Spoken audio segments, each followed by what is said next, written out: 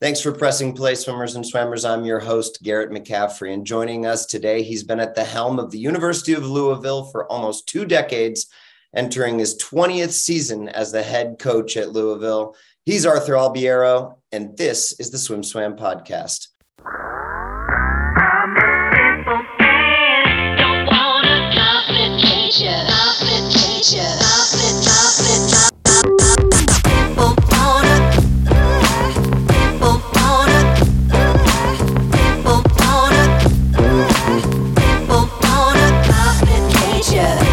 Arthur, thanks so much for making the time here early season for the podcast.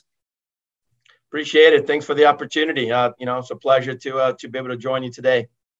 Well, let's start, looking back, and I can't believe, it feels like it's still such a fresh program that you've brought, to Louisville. It's hard to believe it's been 2 decades, but if you look back on your first 19 years, how have athletes changed in that stretch?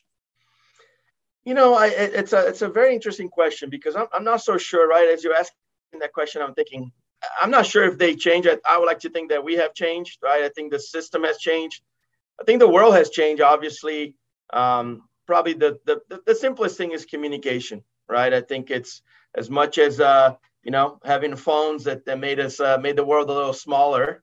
I think it also kind of created a little silo. So I think it's something that, I think we've always been very upfront. Communication is such a crucial part of our program at such a high level about anything and everything. Nothing's off limits. And, we always say when we have some information, we can help you with anything. And I mean that. So that's probably the biggest thing I have noticed. But I'm not that old yet to say, and 20 years ago when people came in, they were tougher. I'm not so sure about that. I think people tend to fall to the level of your expectations. And I think it goes back to our recruiting, to identifying people who are like-minded with us. We like to think that we're a little bit unique program. And I think, the results show that today, but really how we got there is what makes us unique, So identifying people who are like-minded and are excited to go find out how good they can really be. That's been the mojo of Louisville swimming. How do you do that? How do you identify people who are like-minded, and what is like-minded? What are they like? I think simple things for us, obviously the willingness to think big, I think is probably the biggest thing, and it's everybody can say they want to do well and they want to be good, but really, there's a hard piece that for us, it's hard to quantify. I fully recognize that. And maybe a lot of it is gut, right? From myself, from my staff, from our team, the feedback of getting to understand. But we do our homework. We talk to coaches and we talk to people from the same area, and we try to understand who is this person. It's not really mass recruiting, just identifying a few. Just a few that they have a little chip on the shoulder. They want to come and be part of something special and make a difference, right? So it's unique. And it's probably been the beauty of it for me too, Gary. In my 20th season. We're not trying to live up to something that somebody else established. We're creating a new first every single season. And I love that freshness that brings and I think that the dynamics that creates. Yeah, it's, you've seen it with what you've been able to do in results and stuff. Are there any changes in the kind of level of athlete that you've been able to recruit in these 20 years? People, I just talked to Daniel Deal the other day, and he dropped your guys' name as one of the 5 official visits. That's a pretty big deal, getting a big name like that. How have the level of recruits, or I guess the type of recruits that you've been able to kind of get in the door with, changed in 20 years? Well, I think, again, for us, we know this game is a results-driven game, right? And I think name recognition. And even though we've been around for 20 years, the reality is really, right. And I think it's important from a background standpoint, and I don't know if you're going to ask me this, but I'll get there. When I first got here, and true story, I never thought I was going to be here this long, but the program was alive and was on life support. And, we had a half a scholarship on the men's side in 2003, 2004 season. That's what we had. And we had 3.8 on the women. And so humble beginnings, we had one assistant coach, a part-time diving coach, and a 6-lane, 25-yard basement pool. That's what we had. And we're in Conference USA at that time. We're in the bottom of Conference USA. So we had humble beginnings. You may say, so how in the world did you see potential in that? And honestly, it was the athletic director at the time, Tom Jurich, who had taken over the program here as an AD 2 years prior. And he was excited to invest in swimming, and really his enthusiasm and really, genuine approach to, okay, it's time to invest in swimming, really connected with me. And that's why Tom's retired now, but I was very grateful for the opportunity he gave me and everything he told me he was going to do on a conversation, on a job interview, which was fairly informal, I may say. Really, he made good on his word, right? So to me, that's one of the main reasons I've stayed at Louisville, and I've been proud to be part of the program. And now on my third different AD, I feel like we have earned the respect internally. So we've come a long way, and little by little. And so, but really, right, the first year we were fully funded around 2011. That was our first top 10 finish. 2012, man, we're ninth at NCAAs, and that was a big breakthrough for us. But again, that was not that long ago, right? And so from a name recognition standpoint, we're still the new kids on the block, and we're okay with that, and we know we have work to do. So we don't shy away from that. We just go to work. Yeah. And that's what I was kind of alluding to. It's hard to believe it's been 20 years, but man, what a path it has been and how much growth you guys have had. And I do want to dive into, administration, because obviously you've got to have people who help you and help the program along the way. But before we get to that part, I kind of want to keep harping on some of the, individual successes and your ability at the program to really take people who, are not on the international scene, and you've made Olympians, and you've created a lot of national team members and really, really top tier athletes. A lot of college programs don't even try to necessarily change things like technique or attitude or, toughness, if you will.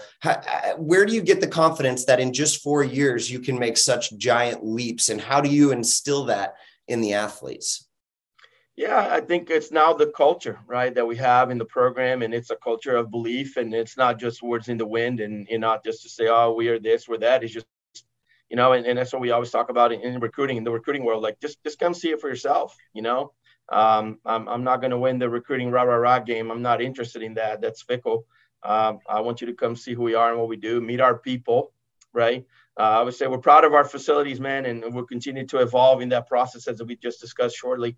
But it's about the people. That's what we do best, So I think identifying people early on, I think back to, people ask me all the time, did you think Kelsey Worrell, Dahlia now, do you think Kelsey Worrell was going to be this good when you recruited her? No, I thought she was going to get a lot better. Loved her personality, got to know her and her family early on. And we thought, man, this is going to be fun, right? It's going to be fun. And we never put a limit on things, right? We've always taken this approach of we're just trying to get a little bit better each and every day. And, when she went 50.0 and then a little bit better would have meant maybe she has a shot of breaking the American record, then we just stayed on point, right? Just get a little bit better. And so I think it allowed her to, to swim for 10 years, right? 4 as a collegiate athlete and 6 more until her recent retirement here to start a family. So I think it's this approach of just finding people, right? Zach Harding. I remember when we first started recruiting Zach, he was a 203 flyer at junior nationals, and then obviously Zach's still around now. Zach has is an engineering degree, has a master's in engineering. He's got a nice safety net, and if he wants to swim, he's swimming because he wants to, right? For fun. And I love that. He's free, right? He's free for the next 2 years to put himself in that position, right? So it's putting people in that position. Is Mallory Comerford. I remember meeting Mallory, first time, and she came to my office, and at the end of the conversation with her mom and her, we got up and we shook hands, and I just remember just the impression that she made on me. And I got out here to my coaching staff and I said, whatever we do, Mallory is our number one girl. Whatever it takes, we're going to find a way, right? And just love her personality. What stood out in that conversation? I want to get into the details of with Kelsey and Zach. Like how do you know? Because having just spent 1 year trying to talk to high school kids on the phone and stuff. And I've coached high school kids for a lot longer, and it's easier when you get to know them for, weeks and months and years, even you get to know them. But in just conversations, it's really hard to pinpoint that it factor. What did those three have that really stood out?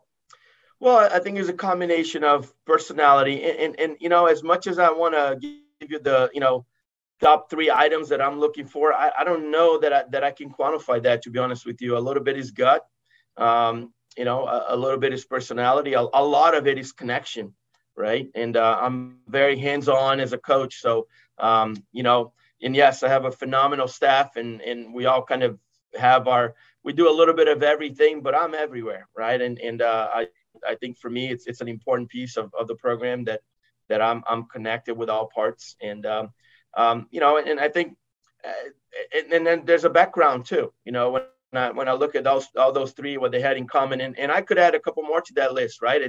And Nick Albiero, who, never did a whole lot of doubles in high school. I knew that, right? And he was a 143 flyer coming out of high school as a senior, 146 when we recruited him, and 137 is a couple of different levels, right? So to me, again, is understanding the background, people who are still eager and hungry to ultimately move forward in the program. And that applies honestly to everybody who touches our program, from athletes, yes, but coaches, right? My coaching staff, to the extended staff, right? To athletic trainer, to the strength coach, to the nutritionist, to the sports psychologist, to the massage therapist, like all the people who touch our program understand what we're trying to do. And to me, that's been a phenomenal, it's a constant message. It's the same message coming from different sides of what we're trying to do and how we continue to learn and get better as a program. And ultimately the sky's the limit, so, and that's a big discussion, hey, we want to put people on the U.S. national team. We want to put people on the Olympic team. And we set those targets high, and we know it's athletics, right? It's going to come down to a couple hundreds. But to be in position, to me, that's the best thing we've been able to do, put people in those positions, start with a belief, and then we get better, right? I think, Gabriela Albiero was named recently to the national team, and, top 6. And, 2 years ago, that was so far, right? To now she's put herself in that position, and you see her progression, right? She had a good first year, COVID and all that, but then massive improvement as a sophomore. Momentum now, right? Momentum. That's the beautiful thing. When you have it, it's like the golden goose egg, man. You got to protect that thing, and we work hard to create it, right? And then maybe work harder to keep it. So it's an ongoing process. And I think, back to your question earlier, I don't know that I think we have continued to evolve. We don't run the same thing over and over and over, right? And I think even Kelsey, yes, there's some things that are non-negotiable for me, and from a physiology and training and progression that I believe that have worked.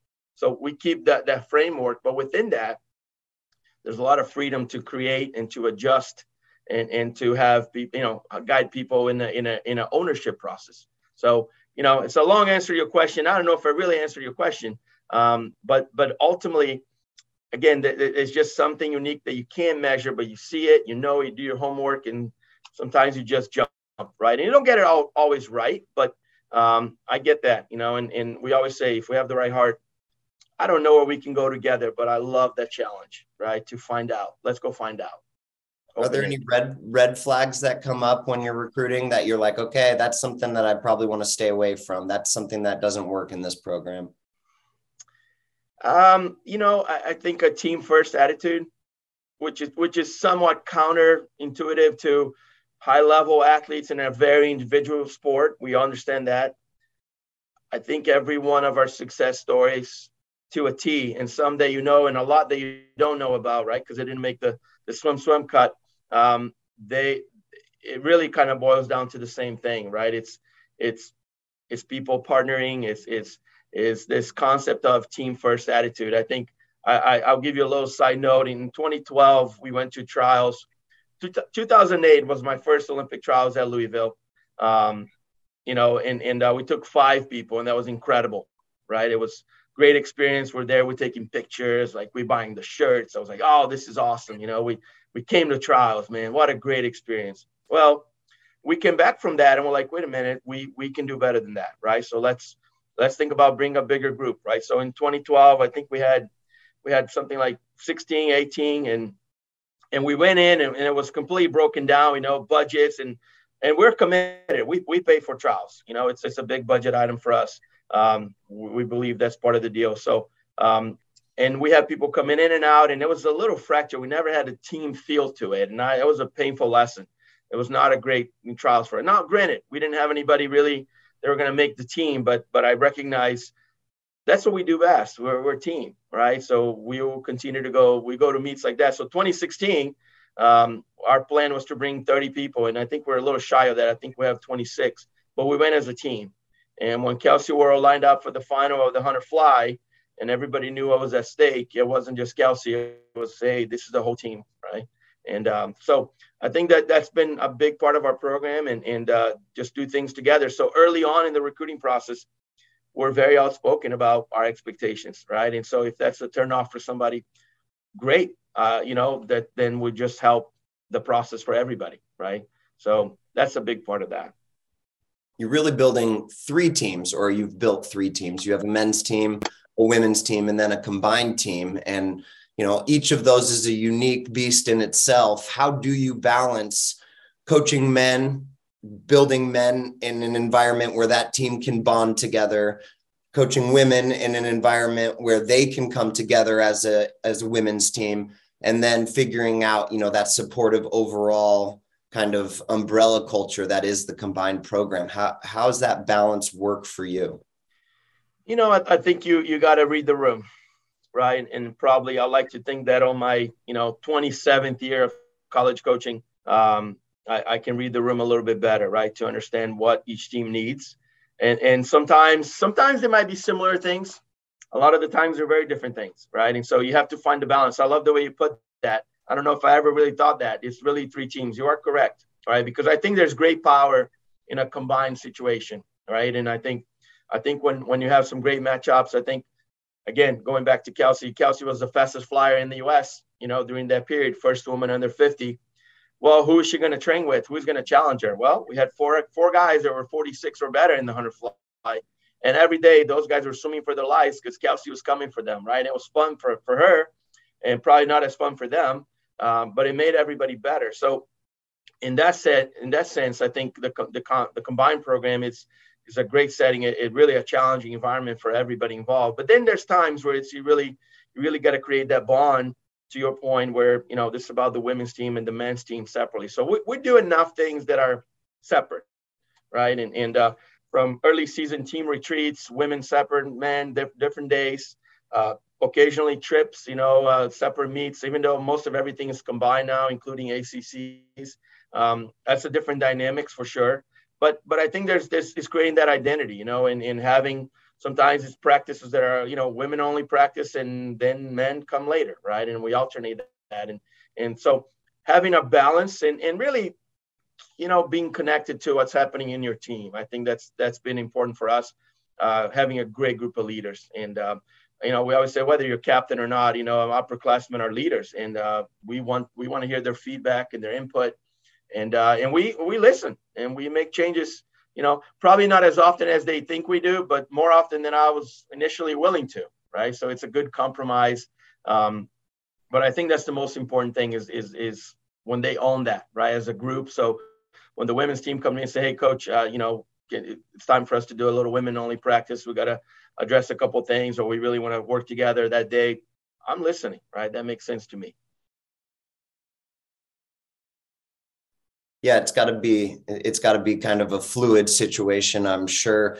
You've had your own kids in the program, which is pretty unique. And I think it says a lot about the family atmosphere that you promote and live. Was it always the plan that your kids, I know that your wife was a successful swimmer collegiately as well. Was it always the plan that they would be involved in the sport? Not at all. I think knowing the sport, this, Gary, you've been through it. As a parent, what that means, right? The commitment that it takes in our sport, the time, the effort, the energy, the ups and downs. Swimming can be a very tough sport. So early on, the only thing we wanted to do early is water safety. and really make sure that our kids were safe should they fall in the water, should they, those horror stories that you hear about drownings, that's silly, right? That does not, it's such a simple skill.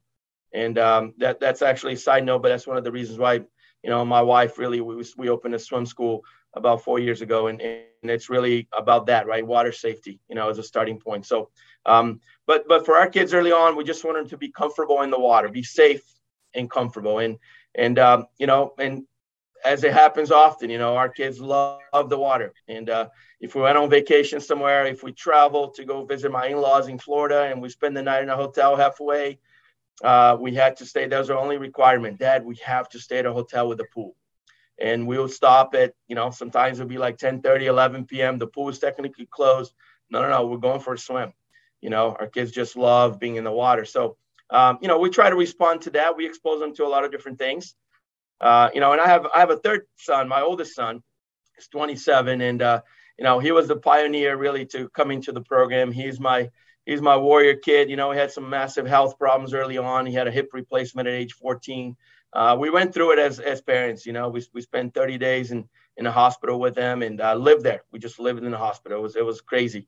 And amazing support by this community in the city of Louisville. So many people came to support us and help. And so, he chose to come back to swimming for different reasons.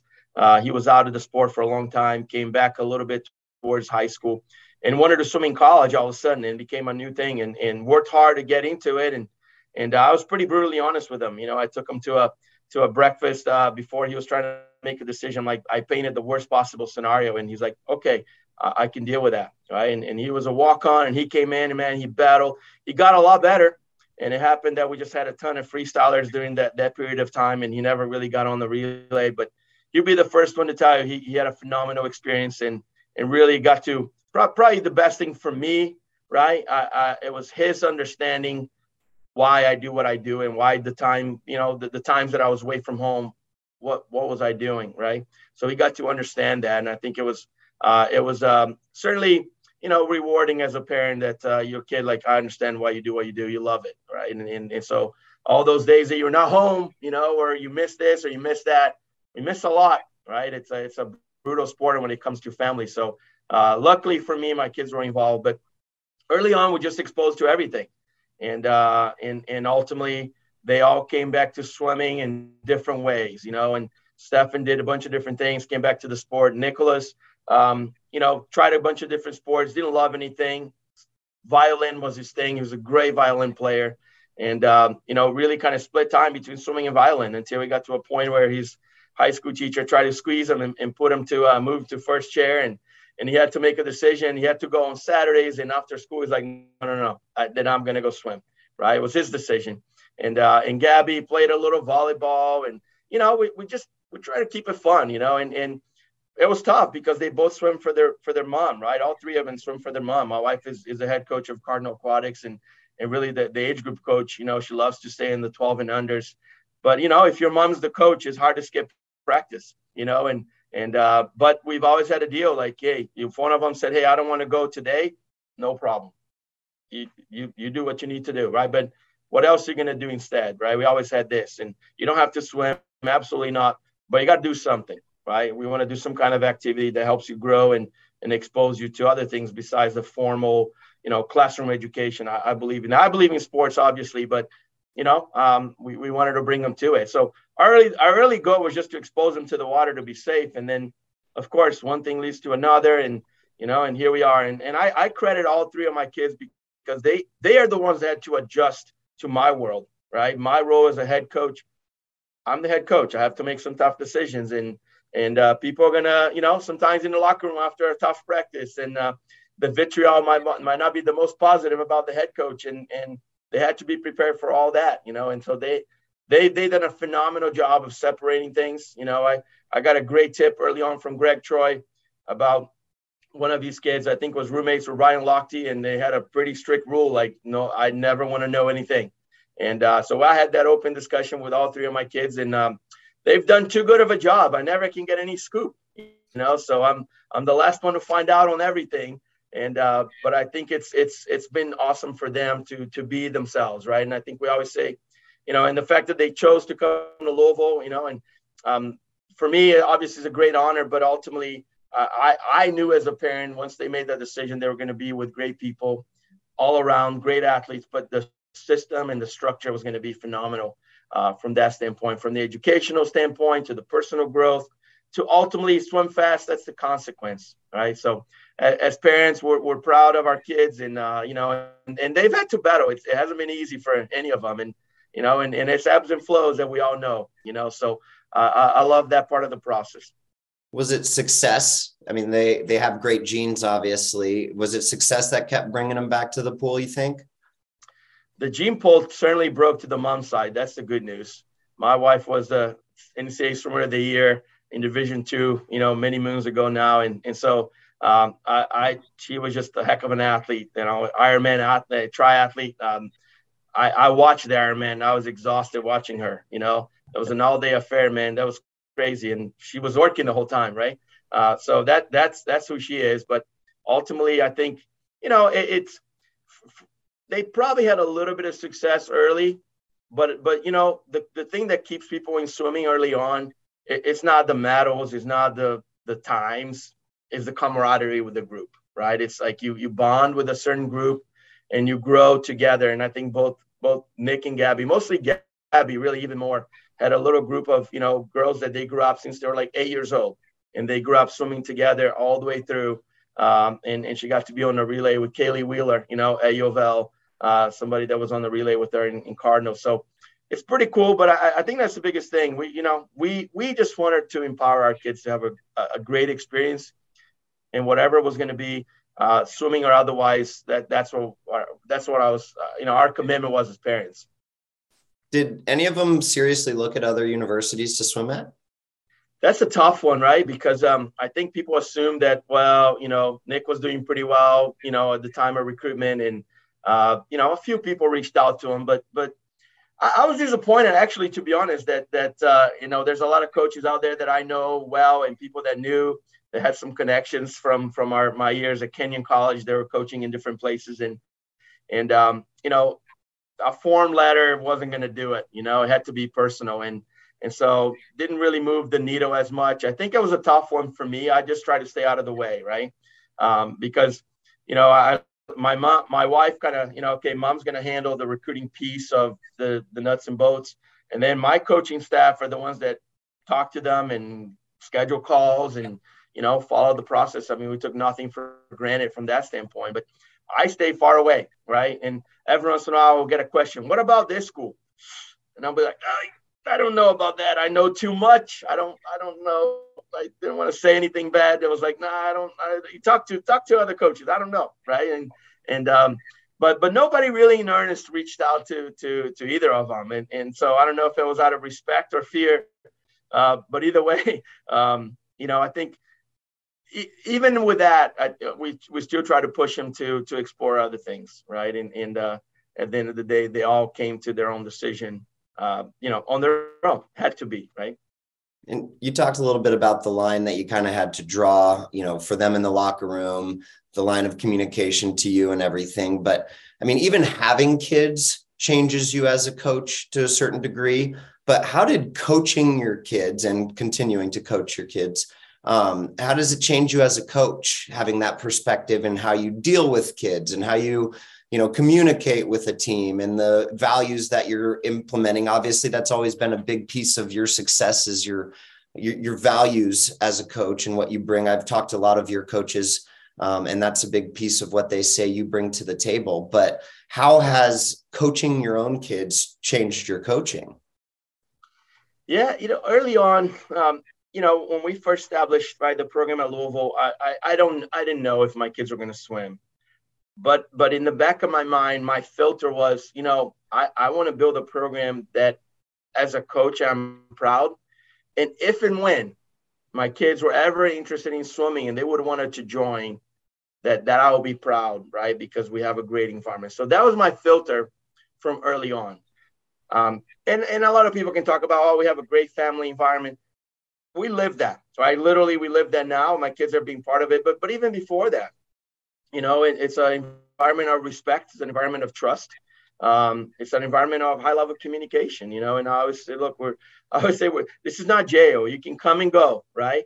I just expect communication. And I think that's a big part of this to empower, right? Empower athletes to know that we trust them, right? And vice versa. So, again, I don't know if from my standpoint early on is just creating, again, the setting that, what's right is always right. Right. And so we kind of took that to heart and built the program with that and established some guidelines and created some, policies and guidelines of things that, hey, we missed some mark here. We need to do a better job. And it's not perfect, right? Far from it. But I think I'm proud, and I'm proud that my kids are part of it. So, having my kids on the team, I don't know if it changed anything for me, to be honest. I think certainly early on, I had my oldest son, kind of he's about as old as my coaching career. So I've had kids all along since I started coaching.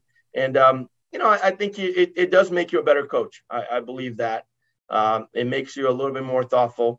It makes you a little bit more patient and really understand, right, that the message you're passing, it's not just about what I'm saying, but how is it going to be received?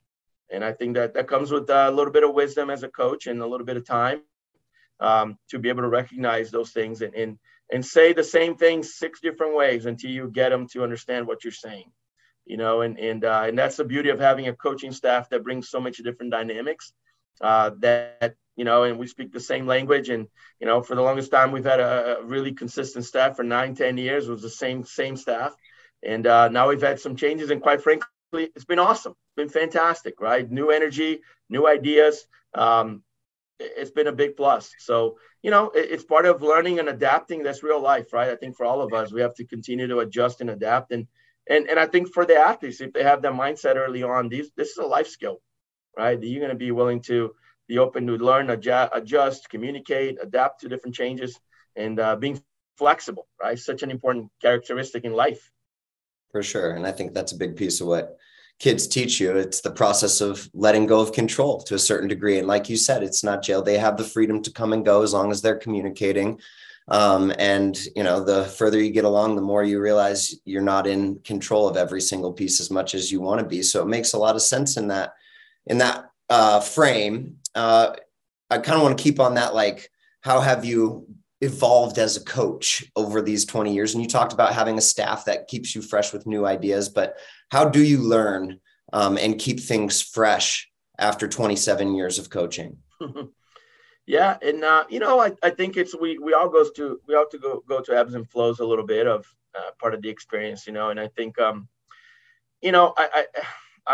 very driven, right? Personally. And I always use this, a couple of different things along the way really kind of changed the course for me and my motivation and to prove, I'm not trying to prove anything to anyone, but to prove that we can build a program in an environment that has zero history, right? We're still in that mode, right? We're still proving, and now more than ever, I mean, our athletic department has been fantastic. I think our women's programs were top 10 in the country in terms of all sports. And it says a lot about, the environment and volleyball went to the final game, they were running up at NCAAs and field hockey was top 4 and women's soccer has been in the Sweet 16 and women's basketball Final 4. And it's like, man, this vibe is amazing here. Right. So it's part of that. We got to keep we've earned some respect, and I tell them, like, if swimming was basketball, you put a statue for us, right? Because in 7 out of 8 years, when the Elite 8, right? If this is basketball, you have a statue, right? A Final 4 finish, right? We have a trophy or a top 4 NCAAs.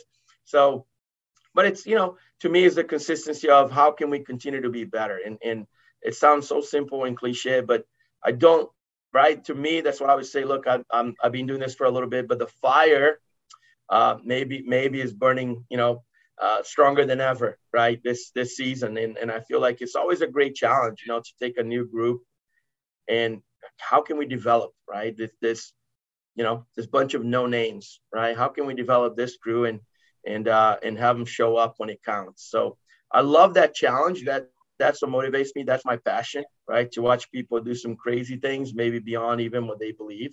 And, and there's a lot of teaching that goes in that, right? And and a lot of reaching out, a lot of connecting, a lot of guidance, but you got to challenge them too, so I'm not afraid to challenge people and be upfront and honest. That's the thing I've learned a long time ago, that no, man, I try to be as upfront as I possibly can.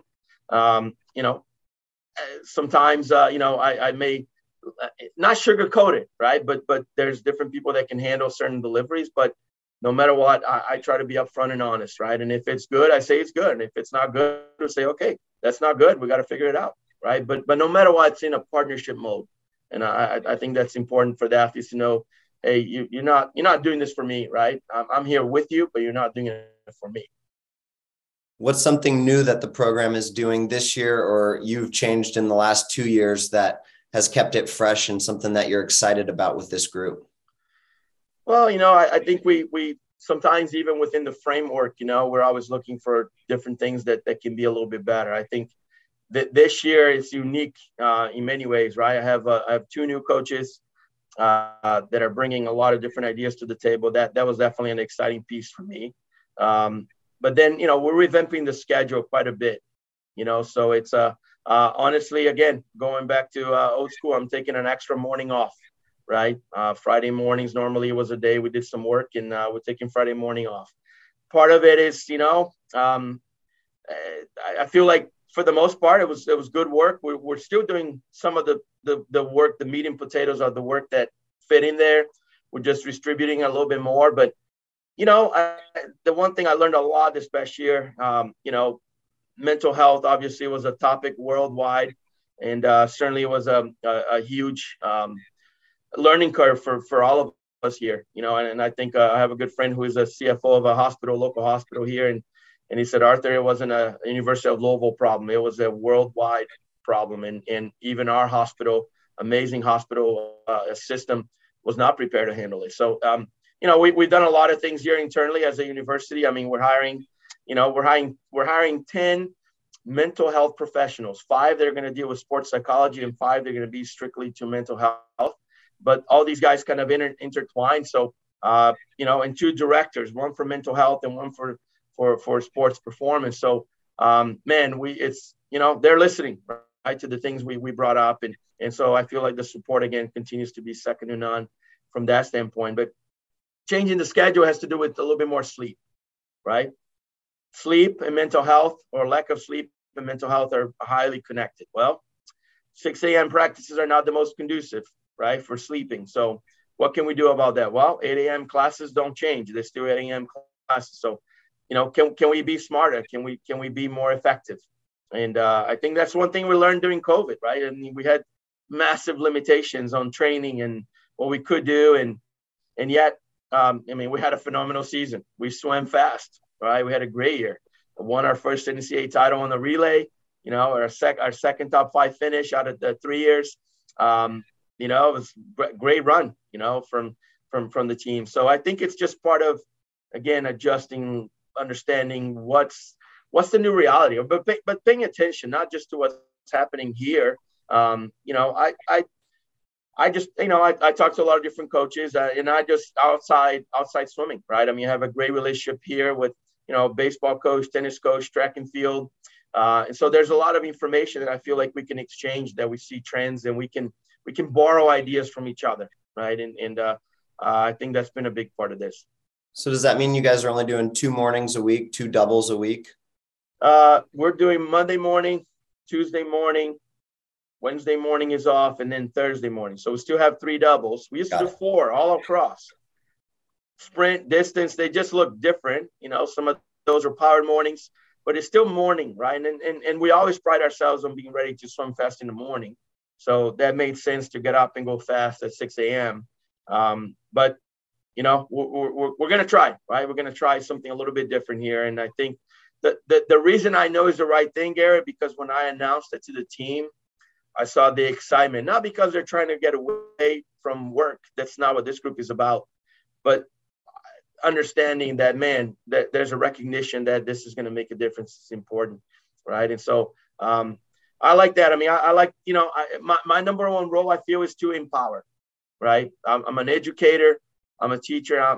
My number one role is to empower these kids to be grown adults, right? To make their own decisions, to to know what they need to do, who they are, right? I'll go as far as, I'll meet warm up, do you give, no, at a championship time, you do your own meet warm up. We spend all season building, right? When we guide you through that process, what is important for you. And I always like to talk about stages of warm up, and there's different things that we have to hit, but how much time and, volume, if you will, you spend in each category is such a relative to trusting yourself that day, right? So empowering them to feel that way, because let me tell you, when you're going to go to, it just happened here a couple of weeks ago, if you're going to go to Australia and none of our coaches are there, you better know what you need, right? And you better be able to communicate that to the national team coaches. Hey, I need this. I got 650s. I'm going on the top. I need tempo and stroke count, and I'm going to descend. And so you need to be able to communicate those things to random coaches, if you will, right? Not your typical coaches. And it's empowering as to what you can do, who you are as an athlete.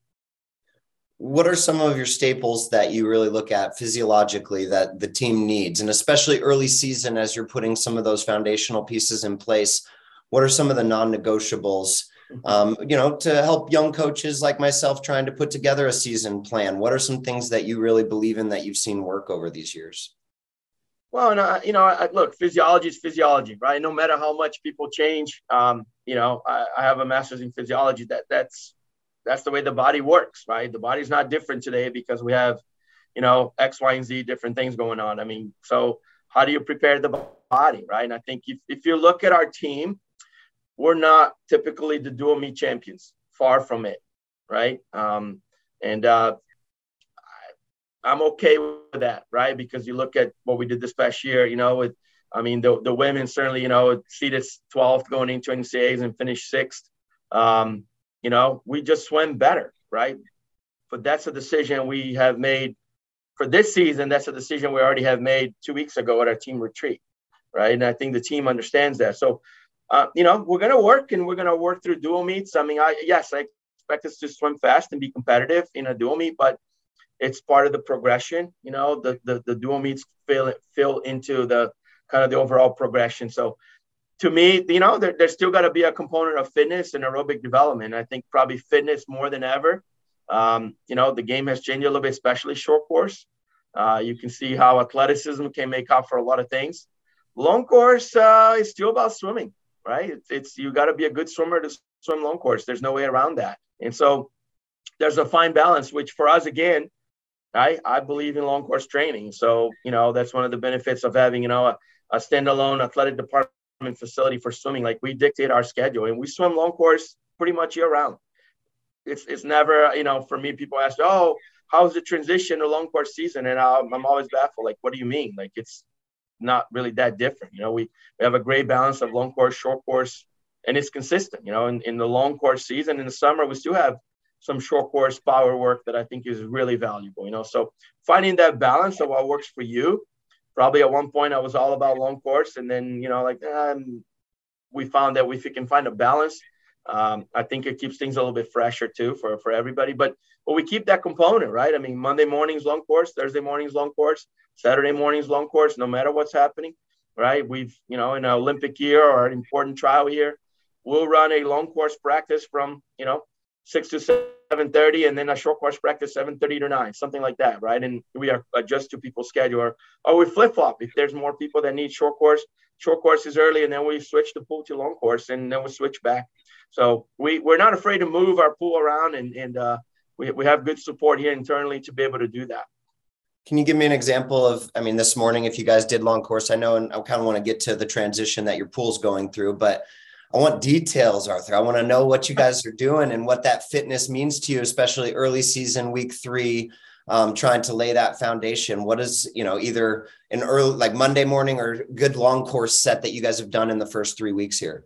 Yeah. And I mean, and again, this is unusual season. It's another big change, right? Because right now with our pool under construction here, and it was a planned maintenance, and, when do you ever find 6 weeks to shut a pool down? So we had to pick the lesser evil, which is, into the summer. I know there's some pools in the vicinity that I can use. Any other time, it can get really tricky, So we're okay with that. I'm good for the team to start with swimming outdoors. It's fun right now.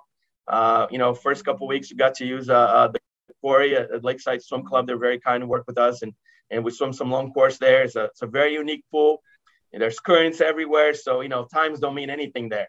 You're just swimming, and it was a good experience to change things up early. So, we have certain markers that I follow. Old school. I swim for Ernie McGlisco my freshman year, and I am that guy. My wife always calls me a swim nerd because I am that guy. I read swim books, and Ernie wrote a lot of books on theory, and I, before we go into taper, I go back and I read the taper chapter, right? Chapter 11. And, just to make sure my plan's correct and I'm not missing anything. The things that I'm paying attention to are, in fact, the things that should be there. And, I believe in that, right? And so even though my gut, and after doing this for a little bit, you have a pretty good gut, and I'm not afraid to use that too, right? And I have this plan, and I come in, and I see something that doesn't look right. I'm like, nope, I'm not doing that today. We're going to change it. We're going to save it for tomorrow, or we're going to scrap it. Like, it doesn't make sense. And so I think being willing for that, I think, we base it on the old school, John Urbanchak kind of variation, Jim Steen, my early years at Kenyon College, Jim kind of had his own color chart. I was a play of Urbanchak's and kind of the 8-3 red zone, that threshold work. I mean, I base a lot of everything we do. It's off of threshold, up or down, right? So that's kind of the common denominator. And then we go up or down, depending again, who you are and what you do. You go further up or you further down, right? And it's part of that process. But, I think especially at this stage of the season, things are fairly general. Our priority right now, it's really fitness, and it's a lot of things out of the pool, so we have two sessions that are, with our strength and well, his official title is a performance coach. Coach Jason was being with us for over 17 years of being working with swimming. That's unusual, right? To have a guy who truly understands the sport and who's a difference maker, and now he's the director of Olympic sports performance. He oversees, all the Olympic sports, but the only sport that he's hands-on with is swimming. So it's a great, it's an honor, no question, because this guy is legit, right? He gets the sport, he understands, and he, it's about bringing different things to the table. So 2 mornings a week right now, that's the only thing we're doing, right? Is that it's an hour and a half of just, it's Coach Jason special, right? And there's a little bit of everything you can think of. I think that's part of the fun. It's, again, there's some blocks that he builds on, but they look different, and it's really about building team. I think that's an important piece for us too, doing a lot of work as teams. So there's some little different things, activities in there that he throws in that are kind of silly and simple, but require very good team precision. And he's a stickler for it. So he holds them to it. So, but to me, I'm a little bit old school when it comes to, man, if you have a good aerobic base, right? Because look, aerobic base is also the foundation for long course swimming, right? And goes back to what we we're talking earlier. So thinking globally, how we're going to get kids ready for, trials in June next year. Well, that process, has already started. It's a continuation. But the work that we're doing now, it's about that ultimate goal, right? Yes, there's NCAAs along the way. Trust me, I'm a collegiate program. I get that, but it's one of the things we're focusing on, but it's not the only thing. And I think that's different, right, than a lot of places out there. So that's our focus, is to put people in position, and they got to be crazy enough to believe they can. What's the next step for Louisville? You guys, like you said, crack the top 5, crack the top 10. You've been building this from what was, very limited program when you first got there in Conference USA to an ACC powerhouse. What's the next step for Louisville? Oh, I think it's a little bit more consistency, right? I'm aware of that. Can we be a team that's literally in the mix for a top 4 finish every year, right? Nothing to do with the other teams out there. Great respect, amazing coaches, good friends. We're just trying to do us, right? We're just trying to be the best Louisville that we can be. And sometimes, we know we can't control what anybody else does. So, I don't like to read SwimSwam because I don't like to know what everybody else is doing. My energy has to be on my people, right? And I'm not that guy who's paying attention. Oh, did you see what somebody went in a dual meet elsewhere? I don't care, right? I don't care. My staff knows, don't even bring it to me. It's not a point of discussion. I don't care. And I don't want the team to be worried about that, right? I want the energy to be on what can we do today. to continue to get better, right? And I think it's easier said than done sometimes. You guys have a lot of followers, and as you should, right? You guys do the really good work, and so but I think it's again staying focused on the task at hand. Sounds so simple and silly and cliche, but what can we do today, right, for this group right here, right now, to give us a chance to then, be in that position to fight to be a top 4 team every year, right? And again, no disrespect, on much of the contrary, amazing respect, right, for some of those programs that have been there for a long time. I mean, but we're still the new kids on the block, right? If you were to talk about, again, the last 10 years maybe, but if you look at, what are the teams that really came from nowhere, and in some cases, some teams had history in the past and they were able to revive that, but we had none. And when I say none, I run into alumni and they're like, man, thanks. Because when I wear my Louisville swimming shirt or my cap and I'm going to master's practice, people are like, oh, you swim at Louisville. Wow, you must have been good. Like, no, we're the old Louisville, right? I'm like, no, that's not true, man, right? Because it's all connected. But certainly, it take a lot of pride in that, and I think beyond that, right? Obviously, Garrett, we're talking about swimming here, but I like to think that what we do best is through swimming, right? Through swimming, we empower people to go be successful in life. And to me, there's just as much joy, right? Yes, I mean, winning NCAA titles and doing some of those crazy things we've done, putting people on the Olympic team. I mean, those are incredible experience. They never get old, right? But, to me, when, hey, coach, I got into medical school and, I got accepted into the top physical therapy school in the country, or, I got accepted into, the top civil engineering program in the country, or, like 2 girls won NCAA postgraduate scholarships this past year out of the 16 that NCAA gives out per season. Man, that's good stuff, right? That's good stuff. So yes, we want to be measured in seconds and in tenths, but at the end of the day, sometimes those things don't go your way, but it doesn't mean that you didn't have a great success, right? And helping people be successful. That's the ultimate, again, the filter is how do we help you be successful, right? As a student athlete showing up day one, as a young kid, like this freshman class we have right now, so raw, right? Every day is like, oh my goodness, and simple things that we just have to teach, but that's okay. That's part of the process. Speaking of success for people in the program, you've had a lot of coaches who have come up under you and gone on to, head coaching positions all over the country with top programs. You've got quite the coaching tree that you have started in a lot of regards, but how exciting is that for your legacy and just for the whole mission of you as a coach and your program? And how tough is it to have to replace good people every year? Because you make it seem so simple. Everybody who touches the program understands the mission and is a good person and this and that, but that's not easy to duplicate and find the right people for. How do you balance, being happy for the coaches for their opportunity, but also, your new task of finding somebody to replace them? Yeah. You make me sound like an old man, Garrett. I'm not even 50 yet, man.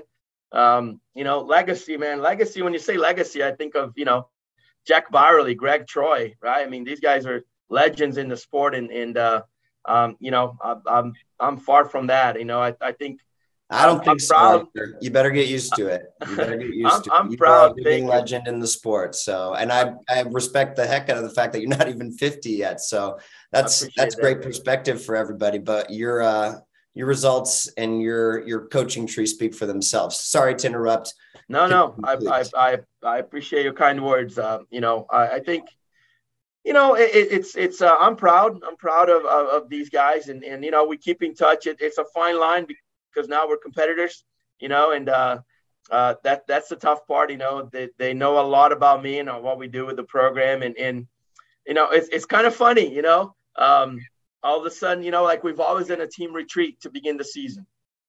Now Auburn does a team retreat. Oh, Notre Dame has a team retreat too. Oh, interesting how that works, right? And I love that, right? Because and to me, I think there's a great compliment because that was something that's important for us. It made a difference, right? So I applaud those guys for, man, I borrow a lot of ideas from different people I worked with, right? Jim Steen, probably one of the most influential in my career, just because I was really ready to start my coaching career. So I was learning, right? I was a sponge, learning from everything this guy was doing. And I find myself, even today, I was talking to someone, I'm quoting Jim Steen, right? Certain sentences that he used. And And I'm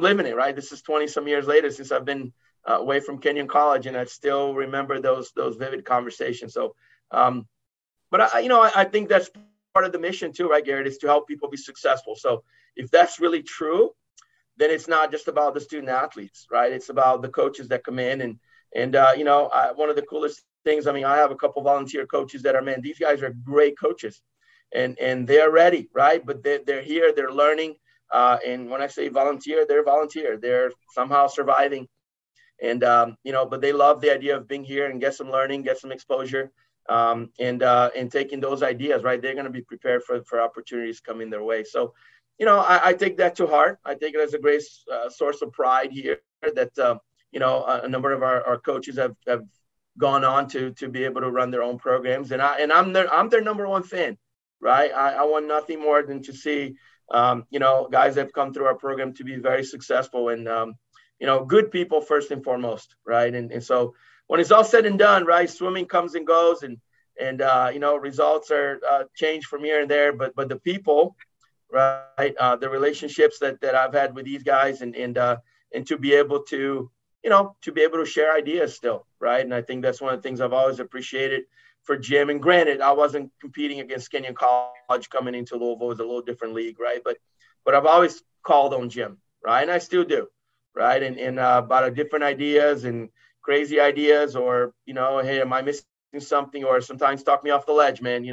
And he's been awesome, right, to be available. So I'm happy to play that role for those guys as they go through it, and I hope they know they can count on me, right, to be able to give them some truth and guidance. And I only offer guidance because probably I've made the same mistakes at some point along the way. So I've learned from them, and that's the best part, But I think at the end of the day, it's not, our strength coach, Coach Jason, that talks about this all the time. It's not so much about what we do. I mean, everybody does battle ropes. Everybody does this. Everybody does, the exercise with the internet, everything's posted, right? Everybody knows what everybody's doing. What Adam Peaty's doing for dryland, right? So you can borrow those ideas, but it's how you make those things fit within your progression, within your system. And then the difference is how you do those things, right? So it's really how you can connect those dots. And for us, we spend a lot of time, energy helping people understand that, hey, this is not, we're not stuffing sausage here, right? And we're doing a set of 10 200s. It's really about that aerobic base, right, to give you the baseline. So then, man, we're going to rest, and we're going to rest hard. Sounds like an oxymoron, but we are, and we're going to taper. We're going to be fully committed, but to get there, we're going to get the work done, right? Then we can really trust. And then, that might be one of your questions. Well, you guys always show up at conference, but then you're better in CAs. Well, it comes with this preparation, right? That we're preparing for that ultimate goal, to be at our very best when our very best is needed. And, that's not something we take lightly. It's a big part of the program. It's a program that works. It's a system that you've really figured out. You've been able to plug and play coaches. You've been able to do it with all sorts of different caliber athletes. It seems like it's relationships, Arthur. You're amazing with doing the things and taking the time that it takes to create relationships and trust, whether that's keeping up with coaches who have come up under you, or keeping up with coaches you came up under, or, relaying to athletes, or the strength coach, or the nutritionist, or now you've got all of these sports psychologists and all these people. You've had 3 different ADs, and those relationships are crucial for your role. All of that time spent for others has to be balanced out with how you take care of yourself. And this is important for coaches to understand just as much as anything. How are you taking care of Arthur? I don't want to use a buzzword like self-care, but what do you do for fun? How do you fill your own bucket? Make sure that you can give all of this to everybody else that you're so unbelievable at. Well, I appreciate the kind words. I think, balance is a relative thing, right? Because early on, look, we had 3 little kids running around, and the schedules were crazy, and they were going to 3 different schools at one point. And, on a typical day, my wife was taking them to school because I have a morning practice, right? So then I was like, okay, Wednesday morning, that's my morning. We don't have practice. I take the kids to school. I, go to breakfast with my wife. Sometimes I do a little honey-do list in the home, change the light bulbs or take the trash out like that. That's the morning, right? That's the time that I have. And you find the little things that work for you. I remember, we decided early on as a family that, there's nothing traditional about being a coaching family, right? Where your parents are both coaches and the weekends are absurd, most of the time super hectic, right? My wife is running around with meets all the way through Sunday night. And, as an age group coach and I'm running around and we have recruiting weekends. And so for us, it's like, okay, you know what?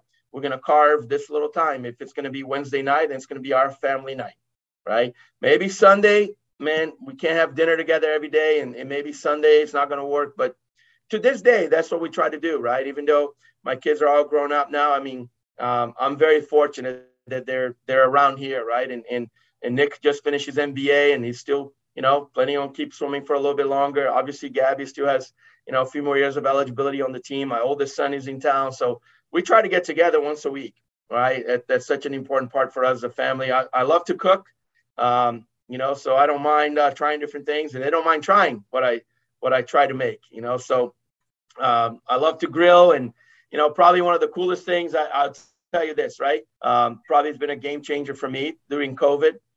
We just got tired of being home. And so ultimately my oldest son and his now wife, would come over and sometimes, we just sit around and, we just eat and, sometimes they'll bring some margaritas, it's like, hey, we're not going anywhere. We have nowhere to go. And we just got tired of doing that. And so we bought a little boat. We got a little pontoon boat and we keep it in the Ohio River. And I would have never thought that boating at the Ohio River was going to be anything that I would ever entertain. And let me tell you, now we've had this boat for 2 years. Now we're thinking maybe we need to upgrade a little bit, right? But it's that balance, right? I'll give you a simple example. Last night, right?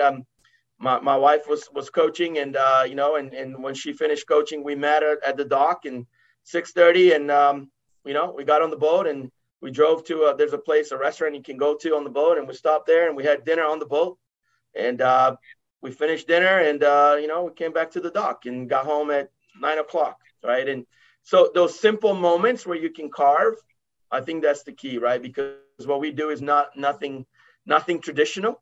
So you have to find your windows. Wednesday morning, my coaches, my administrators know, like, don't schedule a meeting on Wednesday morning. That's my morning, right? I get a little workout in, do a little reading, do some, house projects, breakfast with the wife. I don't take the kids to school anymore, but that Wednesday morning is still, I think, a very important piece for us, so, and you have to take it, right? I remember having a conversation with Greg Troy about this, and he talked about, if I would have been a smart coach, every Friday I would have gone away with my wife and my family.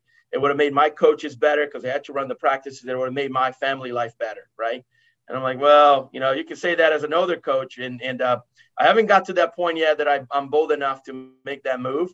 But I see the value, right? I can see what he's talking about now. Of, man, we got to find the balance because it's so easy, right, Gary? It's so easy to be, and when you all in, and your phone is always on and you're dealing with 50 some athletes, men and women swimming, there's diving too that's under my umbrella, right? And then the staff, I mean, stuff happens, so you're always on, right? And I am, and somebody calls me, I'm on. If it's 2 a.m. and you call me, I'm going to pick it up and we're going to deal with it, right? And so you're right, it's to find the time that you can carve a little time for yourself, right? And be able to communicate that with people around you, to also respect that, and my administration appreciates that. My sports supervisors, if she calls me on a Wednesday, she's like, I'm so sorry.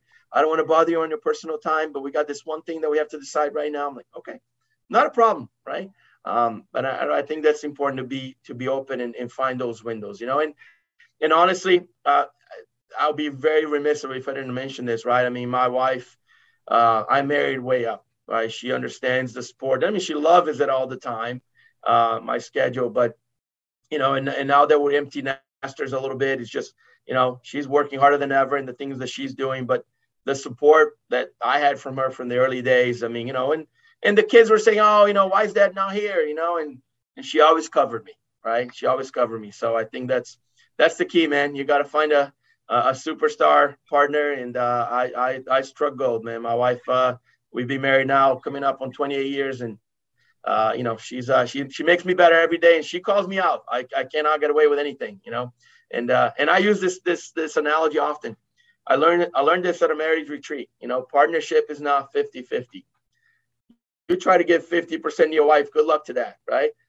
You better take coverage, right? So for me, I got to bring 100%, and it's not all the time, because if I'm not there, then that's a different thing. But when I'm there, I got to bring 100%, and then, you know, she would do the same, and then we have a chance, right? And we've been happily married, and enjoying life, and proud to watch our kids, and you know, and continue to build more things. So we're young. That's the good news. And we love what we're doing, and you know, we're just picking up steam. So on my 20th season, I told the team, I said, this is my 20th year, but man, I couldn't be more fired up, right? I got a new staff, was bringing some new energy.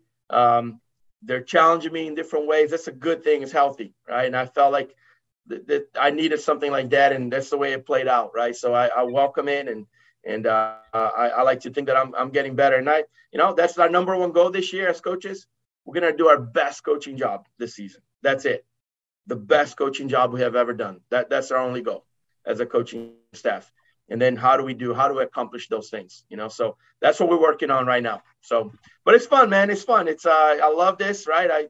I always tell my athletic department, I said that the day I lose the fire, it's time for somebody else to take the baton and run with it. You know, right now I got plenty, but at the right time, I will tell you, right? And I'm not going to sit here and you know, eat bonbons for a year, right? I'm like, it's time to move on. Somebody else needs to run with it, because this thing requires fire at all times, right? It requires energy, and requires, you know, I don't want to say leader, but yes, I show up, and I have to set the example in everything I do, right? So I don't mind picking up kickboards and being on my knees and doing lane lines, and, you know, set up the pace clocks or set the flags. That's what we're dealing with right now every day, right? At a country club pool.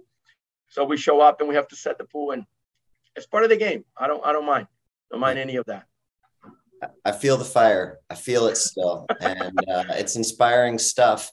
Is there ever any scenario, because every time a big job comes up, and this is my last question, I know I've taken quite a bit of your time, but a loaded question, you're going to throw it. I can't go the whole interview without asking this question, because your name does come up. Anytime there's an opening in college swimming, your name comes up. How close have you ever come to maybe looking at another job, and what would it take? Like what could possibly pull you away from this amazing program that you've built? Yeah, you know, over the years, you know, you think 20 some years, you know, I'm 19 years completed at Louisville. There were a couple of things early on that caught my attention, you know, and there were a couple of things, some big name programs that we had some serious conversations. I think, for me, honestly, the more I looked at those things, like, and really, right, I was always honored when somebody reached out, and the first thing, right, I go to prayer, man. That's such a big part of my life, you know. So it's like I want to be thoughtful. I want to be, I pray God puts a neon sign in my yard so I don't miss it, right? That's the kind of, you know, focus for me. So, but to me, there were a couple of things that came up that were, if I was to tell you and say, why didn't you do it? And I would tell you, I just felt, for me, I didn't want to go somewhere to live up to something that somebody else has already established, and we're just trying to recreate that, rebuild it. That's not as exciting for me. I love the challenge of, can we find a new first this year? You know, can we come up with something that we've never done before?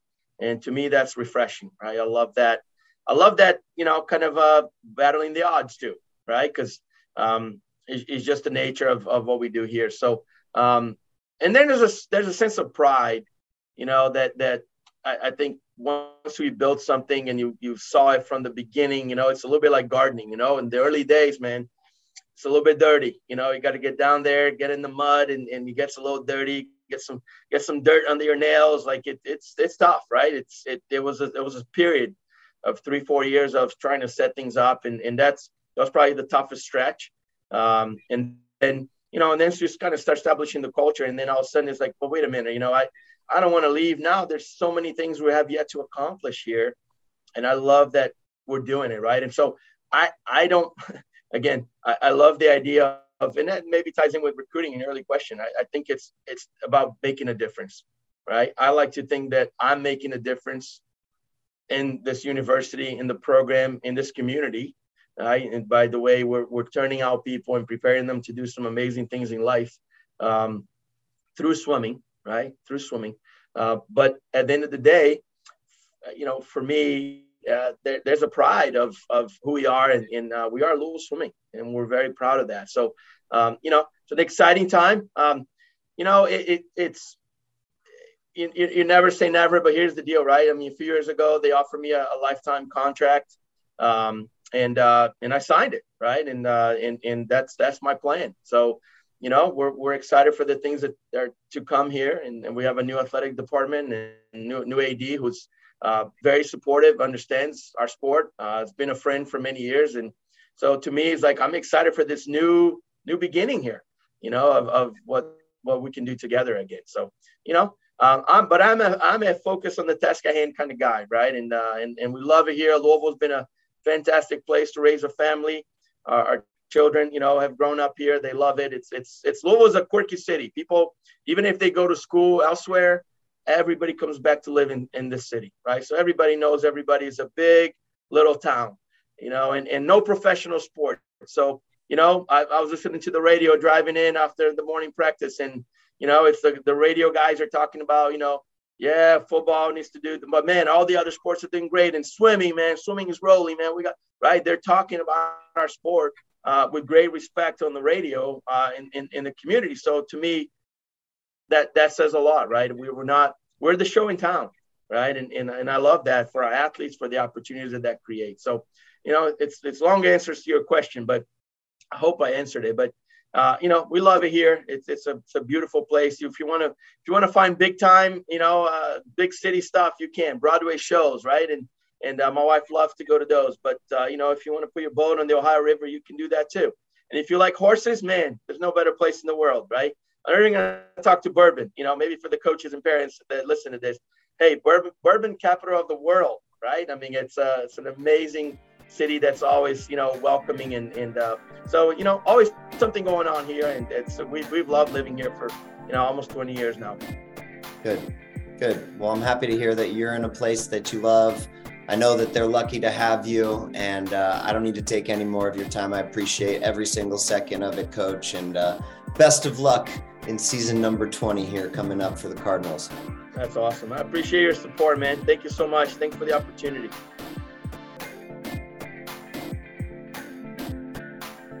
You've been listening to the SwimSwam podcast. Stay tuned for new episodes every week.